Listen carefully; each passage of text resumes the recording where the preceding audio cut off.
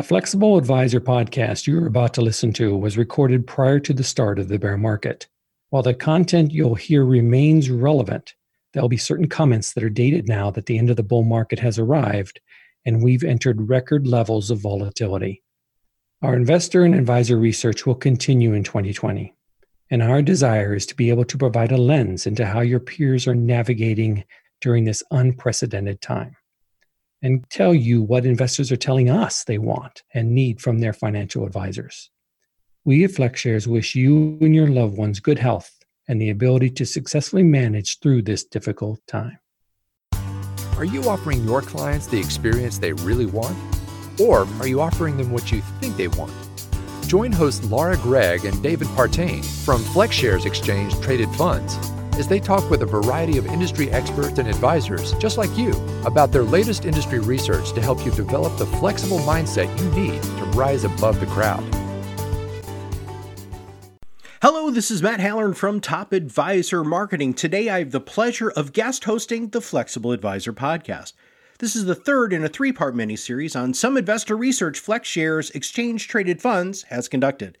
Today we're going to dive into some calls to action, because you can change as an advisor some stereotypes that need to be busted. But I want to start off by talking about some assumptions. We've kind of wiggled our way through some of the assumptions that advisors have had about men and women, especially high net worth. What are some of the assumptions that you want to address on this one? Well, I think the idea of making we all do it, right? I joke with David that some of my best friends are the ones when I met them, I assumed I would never get along with. My college roommate, maybe even my husband. But and she hated me when we first met. Well, there we go.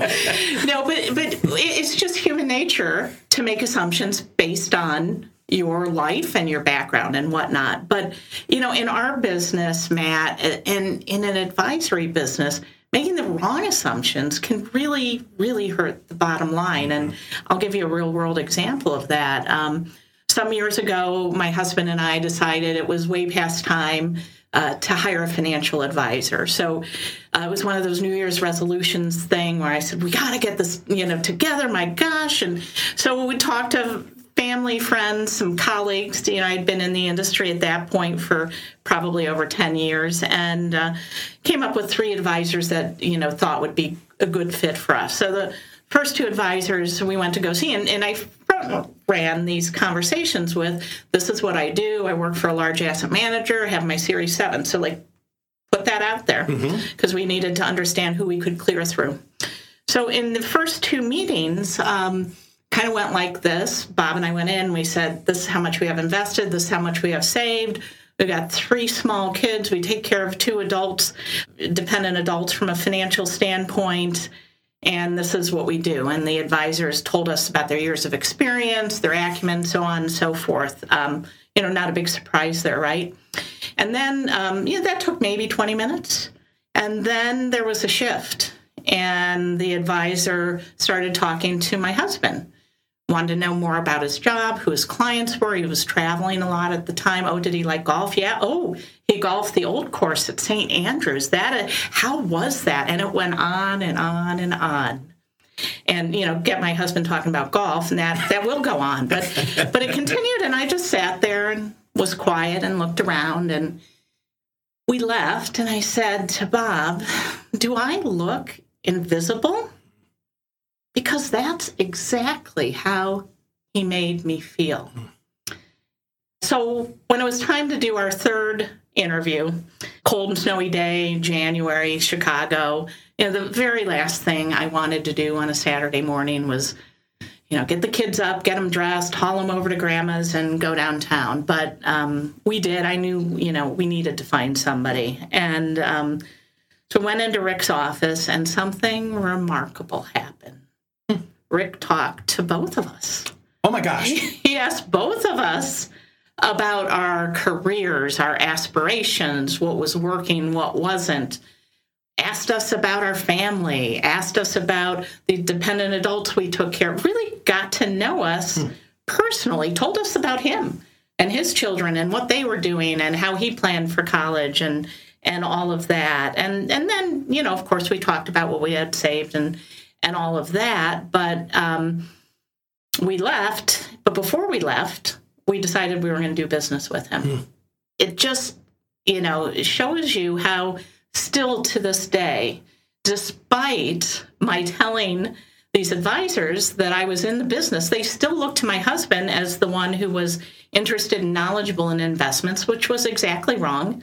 They look to him. I mean, he's got passion on a lot of things, but investments is not one of those things. Look to him as if he was the primary financial decision maker in our household. And again, that's not him. But they didn't take the time to understand that. They didn't ask any relevant questions. They just led with assumptions. And so they never had a chance to get our business. And that plays into the survey where we talked about, women are not interested. The stereotype is women are not interested, and they're less confident than men about their investment in financial managers and in financial management itself.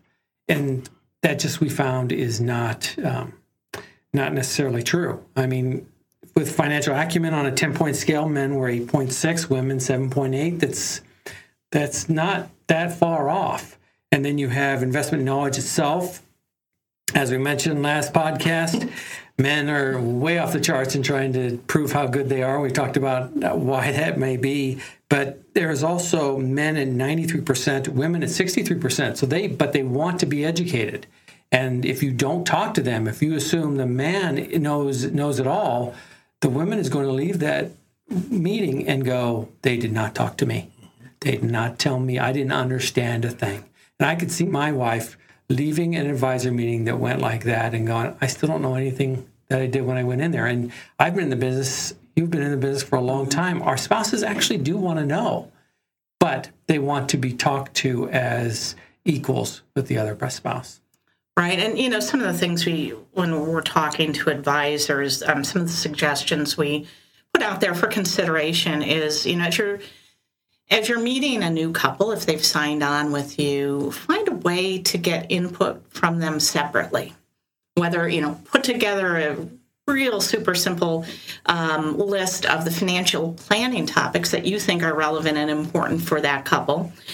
Have them fill it out separately. If they do it as a joint thing, maybe the woman, maybe the man will lead what the answers are. And then that'll give you a sense of where you need to fill in the knowledge gaps. And it'll give you the opportunity to be creative on how you do that.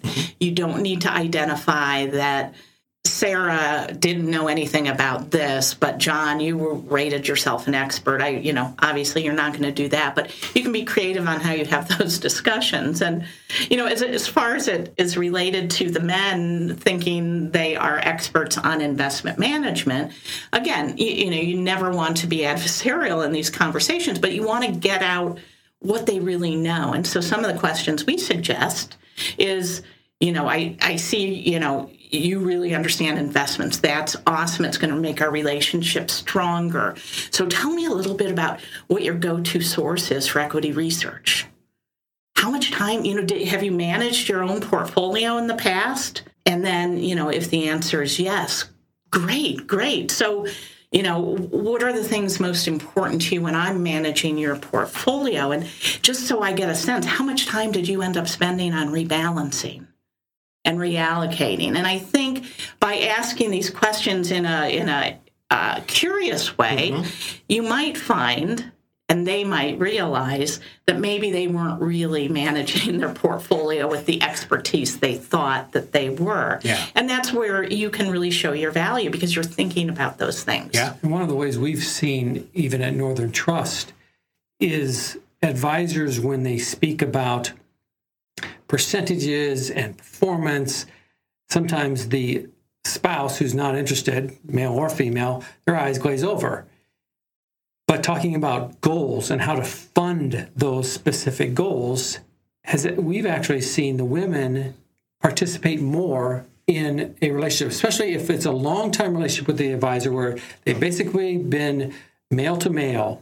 The women will actually begin to want to know and understand, well, how are you funding our daughter's wedding? How are our investments doing with that vacation home? Or pick any goal you want. We've had investors who had children say that needed special attention after they pass on or even right now? And how are they going to do that in retirement? And so those conversations are what really get the women involved in the financial plan itself. Sure. Well, let's talk about stereotypes. We were talking a lot about stereotypes. Let's keep talking about these, because I think this is one of the biggest eye-opening aspects of the study is what stereotypes did this bust, and then how can advisors change their conversation, much like we've already talked about just a smidge, to make it so that their conversations are deeper, more valuable, and stickier. Well, one of the stereotypes, another of the stereotypes, women are afraid of risk and invest more conservatively than men. And when we first came out with this stat, I was talking to Laura and I said, Laura, why would this be? Why would these particular women want to invest more aggressively than men?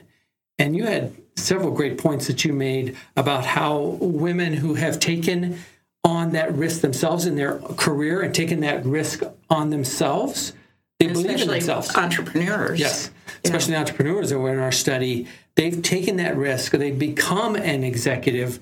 And so assuming that they would do the same thing as the stereotype, not be risk averse, you're really looking at them wrong, because in their personal life, they're actually not, I wouldn't say riskier is the term, but they are willing to take a risk on themselves. And they just want to understand the risks that they're taking so that they can be compensated for that risk. And I think that, David, that goes back to what you were saying earlier on, understanding what you as an advisor is doing in terms of making sure that the family can give their daughter the wedding of her dreams, or that their special needs child will be cared for after passing. Again, it's not dollars and cents. Right. It's, if you frame it as, we need to do this, it's 10 years out, 15 years out, and to grow assets at that point, you need to be invested in a certain way. Again, they just need, anybody really just needs to understand what's involved. And then I think, smart people are willing to take those risks. Yeah.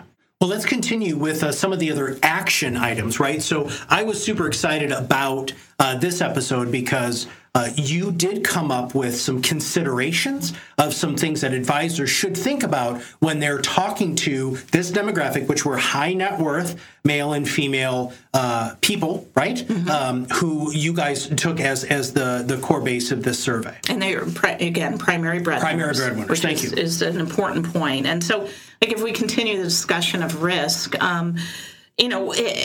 everybody does the standard risk questionnaire, and you should, and that's appropriate. However, we really advise advisors to think beyond that risk questionnaire. The way things are worded don't necessarily elicit the responses that you really need to be the fiduciary you want to be for these people. As we talked about in the last podcast, losing 10%, everybody can maybe handle that, but if that 10% is $50,000, $100,000, it's a whole different story. And I also suggest, continue that line of questioning. What if there's a market downturn? Now, remember, we're 11 years into a bull market. Yeah, it will happen at some point, hopefully not for a while, but when it happens, people will lose real dollars. Talk to them about those real dollars, not in percentage terms, but in dollars, and then pile on. Okay, what if the market turns south next year or the year after and you lose $50,000? What if then there is an unexpected expense? Yeah, your car breaks down. Your car breaks down, or, for other people, you become ill. Yeah. Or whatever it is, your child becomes ill. They need help. And then what if one of you loses your job? I mean, that's a real consideration in a market downturn. Mm-hmm. So it's not just the losing 10% or the $50,000. It's the domino effect. Mm-hmm. What happens during those times of stress, and how, the answers that you're going to get if you just wait and pause and let your clients talk will be more revealing than anything you'll get from a standard risk questionnaire. And, always ask the question, tell me more. Mm-hmm. And then pause. And it's risk under stress as opposed to risk when there is no stress. And both those ways you have to service the client. Like for the last 11 years, it's probably been a lot of less of risk under stress. But there is going to come a point where there is stress. And all of us, unfortunately, layoffs or a sick child, or you get ill yourself, as Laura mentioned, they all play a fact. And that's when stress comes in. And you as an advisor need to know, number one, how they feel about their relationship to you, how they feel about their relationship to money, and how you should now relate to them in the communication style you should use if that risk, stress, balance changes. Yeah, and I would also suggest talk about the goals that they have that they could foresee putting off in a time of stress. What is easy for them to imagine waiting another 5 years or so, and what things they cannot live without. If they've been saving for that vacation home and they're almost there, and then all of this happens, what does that do? How does it all come into play together? And that, I think, is, where advisors can add true value. My grandmother said, you have 2 ears and one mouth. You're supposed to listen twice as much as you talk. And, it's funny thinking back to her saying that when I was knee-high to a grasshopper. But that's really important here. And I love the open-ended questions. It goes absolutely against what most advisors have been taught, which is never ask a question you don't know the answer to. Because from a sales perspective, right, man, that can be a black hole. But here, it's really, truly a way to build a relationship. And then finally, just shut up. Right? Let the people talk. We know that it takes about 5 to 7 seconds for somebody to process all the information that just came out of their mouth. Give them that 5 to 7 seconds. And if you do it enough and say, tell me more, or which are those nonverbal kind of conversation continuation techniques, oh my goodness gracious, you're finally going to get to the nuts and bolts of what their concerns are. And that's going to bust even more assumptions. And, Matt, I'll just add on to this. We're in this period of massive disintermediation. And the big companies, Vanguards, Fidelity, TD Ameritrade, they've got these phenomenal digital advice platforms. But guess what? They're adding humans to it. They are. So people are with you as an advisor because they want a person. So give them that relationship. It's not just about investments. And the more that you think that it is, the more clients you'll lose to other advisors or the big platforms. Yeah. Now, after reading the results and interviewing you guys for the last 2 podcasts, a part of me has really just wanted to grab advisors by the shoulders and shake them back and forth and say, oh my gosh, you need to listen to this and make some changes. How can you, or how can advisors, or how can anybody use the results of this survey to start changing the paradigm that we live in right now? Well, again, not to beat a dead horse, but I think what all of these stereotypes or myths or whatever you want to call them, it was based on an industry that thinks one size fits all. 60-40 portfolios make sense for everybody. It is not that anymore. And again, I talked about disintermediation and all the digital advice platforms. For the people that want to do their own investments, that's really easy to do and it's really cheap. Yeah. And we know about fee compression, and I think it's gone down to 20% in the last 10 years. Advisors are getting only maybe 95 basis points these days, and asset growth is declining. Your fees are going to continue to go down. So what are you going to do to keep your clients? And it's got to be the relationship building. It's got to be the listening and presenting different ways of thinking. And one of the things that we're really passionate here at FlexShares about is sustainable investing, or ESG. And I think in the last podcast we said that while women are very interested in ESG, men are a little bit more interested in it. Again, and we think ESG, environmental, social, and governance screens are just going to be the way that investments are selected in the future. But if you haven't already, make sure you're bringing this up with your clients, especially these high net worth wealth creators, because chances are they are already very familiar with them. And, when you bring it up, make sure you're familiar with them. And unfortunately, I still talk to a lot of advisors who think about it as a way to lose return potential. And I'll give you an example. And by the way, we don't think that at all. We think it's a great core to your portfolio. And we've got a couple ETFs, ESG and ESGG, that focus on that. But My nephew and his wife are millennials in every sense of the word. They're wonderful. Adam rides his bike to work every day. He works in municipal planning in Columbus, Ohio. He rides his bike. They had a house. They sold it because it was just a waste of space, and so they, moved into a much smaller spot. They've got 2 small children. We're not allowed to buy those kids anything that's new because it's, you can buy it at the secondhand store, and then we're not hurting the environment. So these are the type of people I'm talking about. And they decided a few years ago to take a sabbatical. They went to Portland, not surprisingly for millennials, but they went there to build a charity organization. They had an outpost in Columbus. They wanted to do the same out in Portland, and they're very responsible. They went to their financial advisor, and these are people with assets. Unfortunately, Julie's parents both passed, and so unfortunately, they have a lot of assets from that wealth transfer. But they did the right thing. They talked to their advisor. He figured out, they should rent their place in Ohio while they went out to Portland, and gave them a lot of great advice. When they came back, I was really excited to hear about it. I'm like, tell me everything. And, oh, by the way, what ESG or what sustainable investments do you have?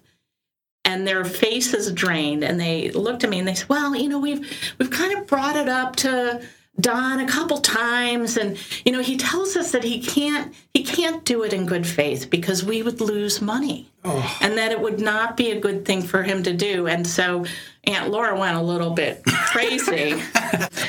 But we started an education program right there, and bottom line is they are not with that advisor any longer. And it was a miss on his part, but especially when they asked him about it, and then not to be educated. So again, make sure you're talking to your clients about this proactively. Don't wait for them to ask.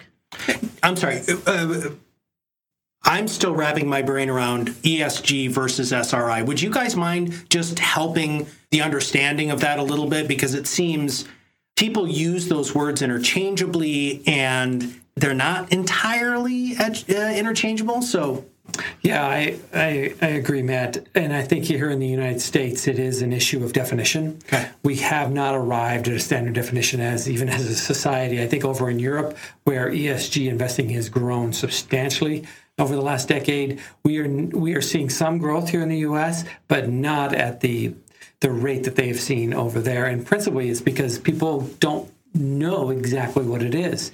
And we have other resources on flexshares.com that provide this type of how do you talk about ESG with your clients. And Laura worked with our ESG expert here to kind of put a paper together that frames it out between ESG and SRI. What did you learn? Yeah, so we really think of this as a continuum. And, there's SRI that's still live and well, and there's a place for it and for some investors. And socially responsible investing, which can be viewed as exclusionary. Take out any oil companies, tobacco, guns, whatever it is. And then as you kind of continue down the spectrum, you bump into ESG, environmental, social, and governance. And this is a more, I guess, a commercial way of doing it. I don't know if that's the right term, but it's a screening. It's not exclusionary, but it screens for the companies that have high environmental ratings or high social ratings or high governance ratings. And to be put into a portfolio, you don't necessarily have to be the best on every single one of those screens, but you have to have a bias and a good track record on part or all of them. So each asset manager defines that differently. But the bottom line is you're screening out the companies that are not thinking of what they're doing to the environment, or not thinking about their policies for hiring and firing. And in essence, those companies that may have, if they're not thinking about those things, more risk coming their way through litigation or whatever, or just headline risk, if you think about some of the things that have happened with oil spills and not. And then, of course, you go down the continuum, and there's impact investing. That's where you choose something that you really want to have an impact on. And it may be that your investment managers are lobbying to make changes in certain companies. So there's a long continuum, and for each investor, it's a little bit different what's appropriate. But you can find that if you go to go.flexshares.com/learn-ESG, and I hope you'll put that in the notes. We're definitely going to put that. I'm hoping nobody's writing that down when they're driving, but we'll put that in the show notes. But the important thing is be first. Sure. Be first to talk about this with your clients, and especially your executive clients. Mm-hmm. They're on boards. They're seniors in their companies, and so many companies have these mandates anyhow. Mm-hmm. They get it, and they're probably wondering why you haven't talked about it if you haven't already. I love that. I love that this report, this study specifically highlights the fact that these primary breadwinner, high net worth men and women already know about it. And if you do bring it, and here's the best part about it, so I'm going to give you a little bit of a script, is, oh my gosh, I just downloaded this amazing paper on ESG, and I immediately thought of you. I would love for you to come on in and let me walk you through these options that we now have. Everybody, I just met with an advisor this morning. He's like, Matt, what do I call my clients about? Right? And I hear this question, I've called this all, for 15 years. I need to feel like I need a reason to call my clients. Download this paper. Download the other stuff that's on this website. There are talking points on talking points here that are going to get your client's attention and show that, one, you care, and two, the best thing in the world is that you're thinking about them. All right. What else do we need to know about this paper before we wrap up today's podcast? I guess one of the other areas that we've talked about is on the client experience. And we've recently released another paper on how to create extraordinary client experiences, written by actually the individual within our firm who creates our extraordinary advisor experiences for us. And Stephanie and Laura both collaborated on this paper. And I was just thinking through something that advisors, my brother-in-law is an advisor out in Arizona, and he inherited his book from his dad. And he had worked there a couple years, but he really didn't know the clients when his dad, unfortunately, passed away at his desk. And so it was a sudden transformation. The clients that his dad had were his dad's age. And so he was now having to not only get to know an older generation than him, but the generation that followed. And so it was really important to him. And I remember him saying to me, my admin at the front desk, she has to, when they walk in, treat them like, long-lost friends. Not just the long-lost friends, the older clientele, but the new ones that are coming in. Mm-hmm. Oh, my goodness, so glad to meet you. Because you can hear it, whether it's in person, you can see it in their eyes, or you can hear it on the phone when they don't really know. So how that person addresses somebody that walks through the door is the start of that whole journey and is very important. Yeah. And so you've led me to a shameless plug. I hope that this is okay. It's totally okay. Plug away. We are wrapping up another very unique to this research project on team building, multi-generational and diverse teams. Now, we know about the shortage of advisors coming. We know that advisors are trying to sell their business. That becomes a lot more complex when you have a practice like your brother did with older people and an older staff. And so we're really excited. We were talking to advisors as well as investors to understand from the investor standpoint, does it matter if the person across the desk from you is the same age? Do they look like you? What are you looking for with an advisor? And from an advisor standpoint, I mean, I hear all the time, stop telling me I need to hire millennials. I get it. I just can't find any. And when I do, they don't stay. So we hope that we'll have some interesting research results. We hope that we'll have items that are going to help other advisors figure out how to find and attract the right talent and move their business forward. And that's part of that study, but we all have also done a study on advisor wellness. And one of the areas that millennials have looked at this business and said, wow, it's really stressful. I don't want to be in this business. But if you... What I've told advisors when I've spoken on the topic is let them go work for one of these high-flying tech firms for 20-hour days. They'll really learn what stress is, and then go recruit them. After they've been in there 5 years, go recruit them, because that's when they're going to appreciate the benefits of independence and the interaction between them and how they can get connected ultimately with their client if they do it well. I talk to kids all the time because of my children, and they'll ask me, what do you do or whatever, and I say, it doesn't matter what I do. This is what you should do. And I was like, you need to start studying finance, and you need to go get a degree in finance, and then you need to take your Series 7 and your blah blah blah, and your 65. And they're like, wow, that's really detailed. I was, look, here's the deal. For every 3 advisors that are retiring, there's only 1 coming up through the pipeline to replace them, and that's only going to get worse. So thank you guys so much for all the wonderful research that you do. Remember, I want everybody to go to flexshares.com/insights because there's all sorts of magnificent information on here. And we're also going to have some super direct links to some of the papers that everybody talked about today. So Laura Gregg, Senior Vice President of Director of Practice Management and Advisor Research at FlexShares Exchange Traded Funds. It's a really long title. And David Partain, the CMO of FlexShares Exchange Traded Funds. Thank you very much for asking me to guest host this 3-part miniseries. Thank you. Thank you, Matt. Please make sure that you check out the show notes so that you can find out more information about what they do at FlexShares Exchange Traded Funds. For you as a financial services professional, it is important for you to always look at ways to sharpen your saw. And when you are on the cutting edge of research, it gives you a magnificent reason to call your clients and tell them what you just learned.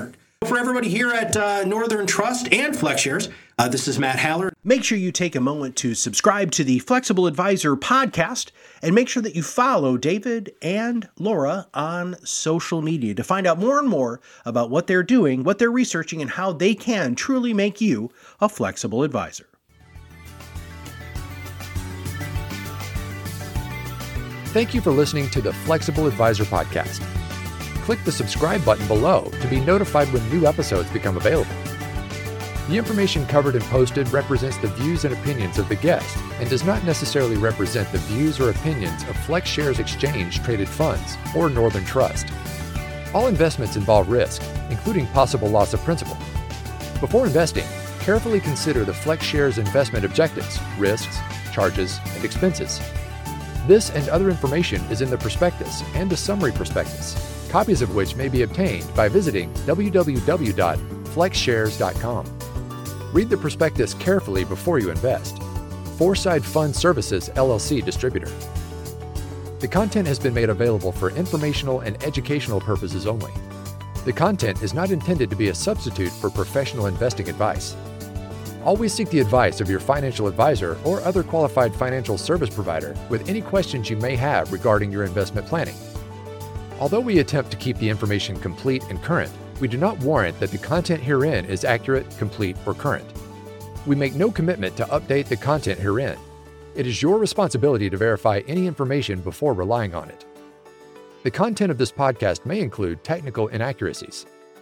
We may make changes in the products and/or services described herein at any time. We provide you this information with the understanding that we are not rendering accounting, legal, or tax advice. Please consult your legal or tax advisor concerning such matters.